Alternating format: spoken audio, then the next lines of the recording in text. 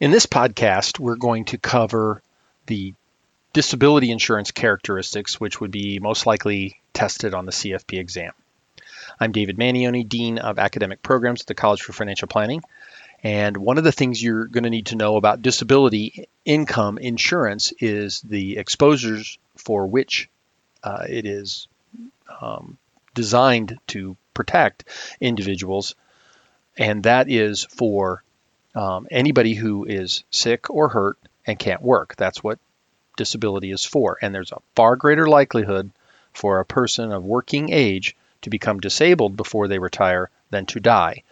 And so disability income insurance is really important. Businesses also need disability income coverage for the owners for sure, and key employees as well, so that if they're sick or hurt and can't work, the business doesn't flail and fail, but rather there's income both to the individual who's sick or hurt and to the business. And the way that's done is individual policies are owned by the individuals involved, and then a business overhead expense disability policy provides larger chunks of money to pay rent and salary for staff and those ongoing expenses that will continue even if the business owner or business owners are unable to work.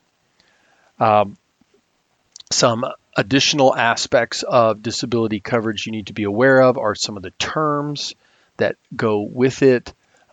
Disability has an elimination period. Instead of a pure dollar deductible, it's a time deductible. There's a period of time for which a person has to be unable to work before benefits are paid. So let's say it's a 90-day elimination period, and a person is hurt on January 1st. 90 days expires March 31st or maybe April 1st, depending on whether or not it's leap year. But you count out 90 days.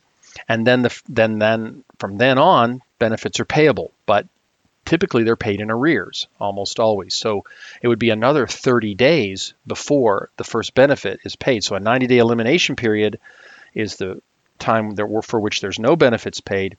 And then there'd be a 30-day wait for that first payment. Be aware of that if you're tested on that. Then once benefits become payable, there's a benefit period. That's for how long. It could be 2 years, 5 years, to age 65. And at the end of that, then benefits are no longer payable. When it comes to the taxation of disability insurance policies, it's pretty simple to remember this. If the employee pays the premiums, then the benefits are not taxable. If the employer pays the premiums, then the benefits are taxable. If there's a split, then it's prorated, right? Or if the employee pays the premiums with pre-tax dollars, so they put it into their employee benefit plan at work, then benefits are going to be taxable. So bottom line is, if you get a tax break on the front end, you pay taxes on the benefits. If you pay with after-tax dollars on the front end, then benefits are tax-free. Be aware of that for exam purposes. Then also be aware of the underwriting pieces of disability. If you're a blue-collar worker, you're going to pay more than if you're a white-collar worker, and then you're going to pay more than if you are a professional. Disability is a function of your occupation as well as these other benefits. So the definitions of disability you also need to know are own occupation, any occupation, or modified own occupation. So own occupation is the most liberal, and that's what you want to have in a policy.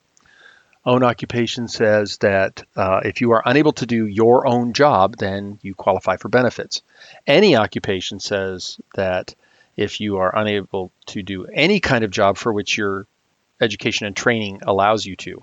There's also the Social Security definition, which just basically says if you can do anything, you're not disabled. It's much stricter and the hardest one to qualify for. Most group policies start off with a period of time where you have your own occupation standard. So for the first, say, 2 years, if you can't do your own job, then you get benefits. After that, it switches to any occupation or a modified own occupation, which would be something for which you're suited based on your education and training or any occupation whatsoever. Be aware of these differentials when it comes to selecting the right kind of policy in a scenario you may be given on the exam. And finally, the last thing you want to look for in policies is the renewability piece. Most policies are guaranteed renewable, and that's not bad. As long as you pay your premium, the policy is renewed. Premium prices go up over time as you age, but you get to keep the policy. Non-cancelable will cost you more initially, but not only is it guaranteed renewable every time you pay your premium, the premium does not increase. So it's kind of like the difference between say a annual term policy and a whole life policy. The annual term policy is going to be cheaper initially, and every year it gets a little more expensive. That would be a guaranteed renewable product. Whereas a non-cancelable product will be like whole life, where once you buy it, the premium and the benefits are all set. So be aware of that for disability as well. And those are the main things you're going to need to know. You're going to get scenarios where someone doesn't have any coverage whatsoever, and you're going to need to make a recommendation based on the answer choices they provide for you.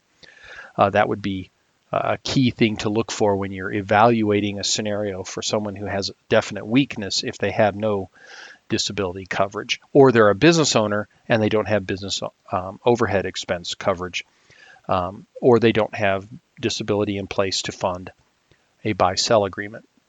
And that's what you need to know about disability coverage.